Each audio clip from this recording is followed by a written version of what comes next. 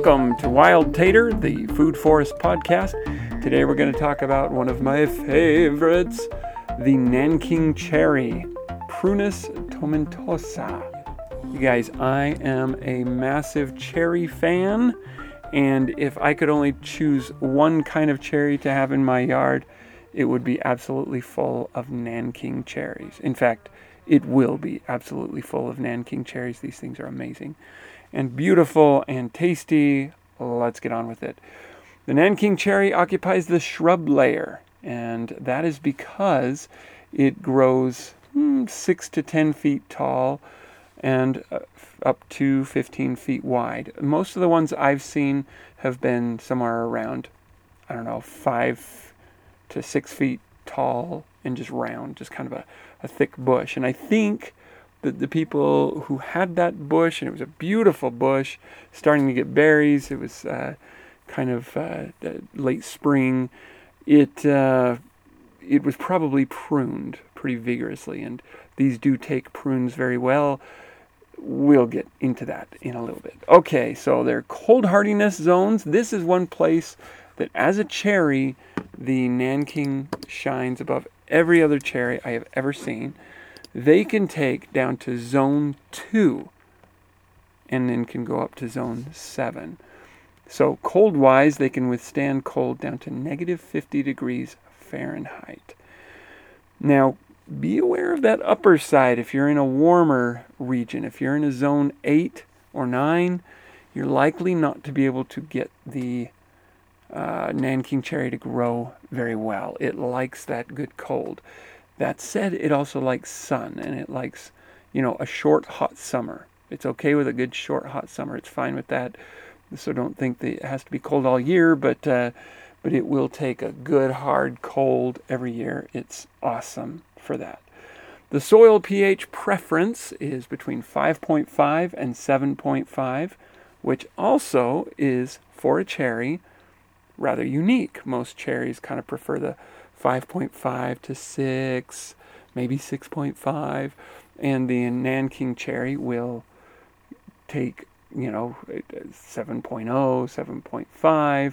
7.5, probably even more than that. And I forgot to mention, in case you have not heard of this, but perhaps have heard of it by another name, the Nanking cherry is also known as the Manchu cherry, the Downy cherry, mountain cherry, Mongolian cherry, Chinese bush cherry, and hedge cherry.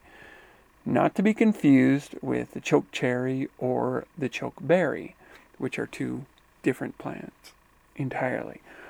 Or aronia, for example, which is is the chokeberry. Anyway, the blooming season for the Nanking cherry is early spring into summer. Harvest season is July and August, depending on your particular climate, area of the world, so forth. Fruiting age, this is another unique thing about this cherry tree, 2 years. If it's 2 years old and it's had a good head start, it can fruit in 2 years. For most people, it is about 2 years from the time they plant it in the ground. If they're buying it as a small shrub, as a plant, it's often 2 years before they'll see fruit. But keep in mind, and this is important for pollination for fruit, it is to some degree self-pollinating. If you just have one Nanking cherry, you're likely to get a fruit here and there, but you're not going to get very much at all. However, get more fruit or more plants in, and they will have increasing yields for each additional plant. So if you have 2 plants, you'll have quite a few fruits on both.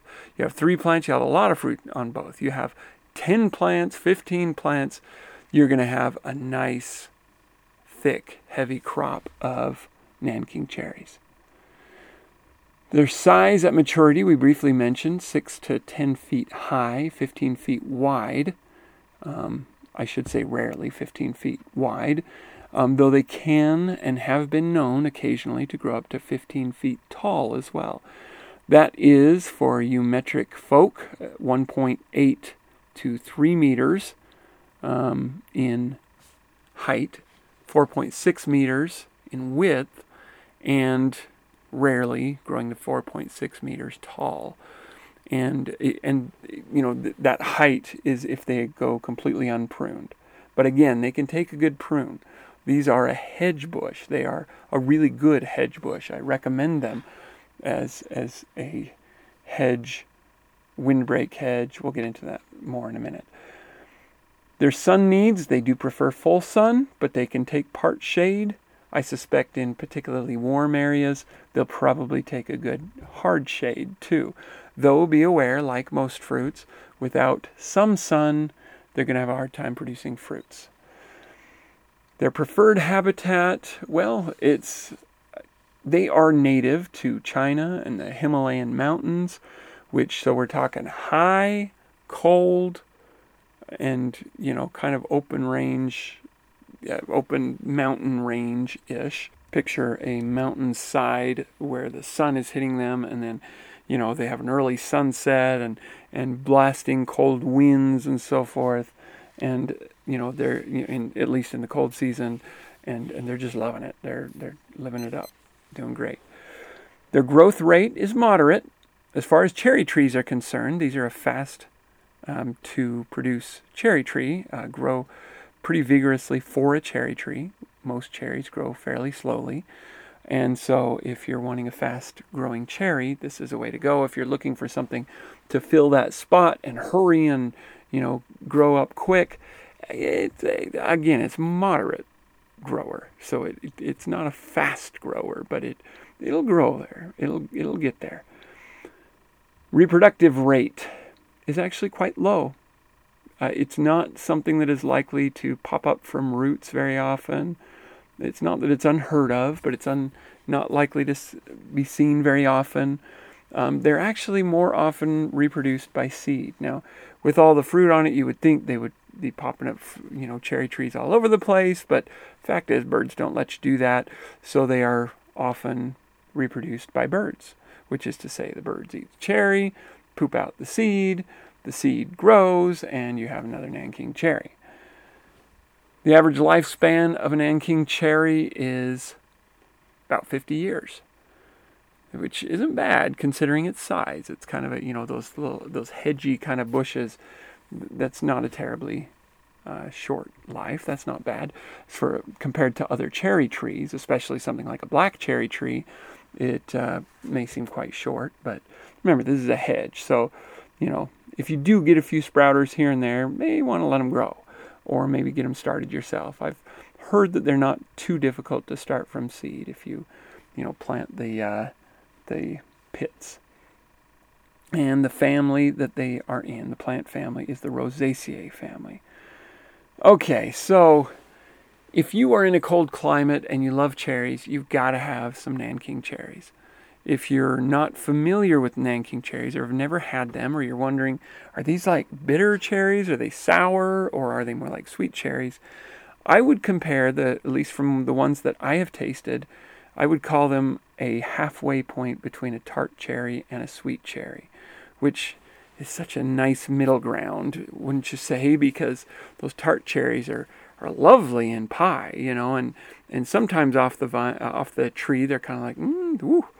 I don't want to eat too many of those in one sitting, but yeah, it's yummy, and then you eat a sweet cherry straight off the thing, and it's just like, no tartness at all, and they can be eaten straight off. But then for pie, maybe all right if that's what you got, certainly good on a ice cream topper or whatever. But Nanking cherry kind of gets the best of both worlds. It'll have enough tartness to make a good pie, enough sweetness to be eaten fresh.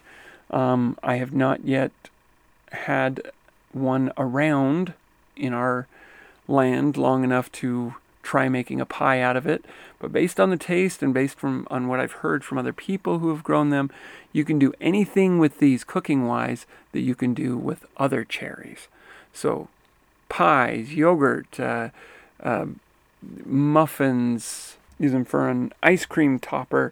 I've even seen recipes. I'd like to find one using fresh cherry blossoms, but cherry blossom lotions and so forth.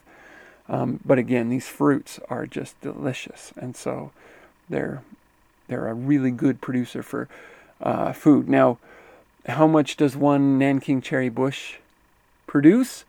Well, a mature bush can provide between 12 to 15 pounds of fruit per year, per bush. And so if you, like I said, grow these as a hedge, which they are very well suited for, you may have, say, 20 of them. That's 20 Nanking cherry bushes, each providing, let's just go on the low end, and say 10 pounds each. 10 pounds, 20 trees, you've got 200 pounds of fruit there. And what are you going to do with that? Take them to your farmer's market, cook everything you can, bottle and jam, and just go to town, have a great time with these cherries, because if you're in a cold climate and you want cherries, this is the way to go. As far as ecological use, I mentioned briefly they can be a windbreak and a hedge. I would also suggest that if you're in an area where, you're struggling to get your food forest off the ground, try some Nanking cherries. I wouldn't call them the best thing to stick in a barren, empty field.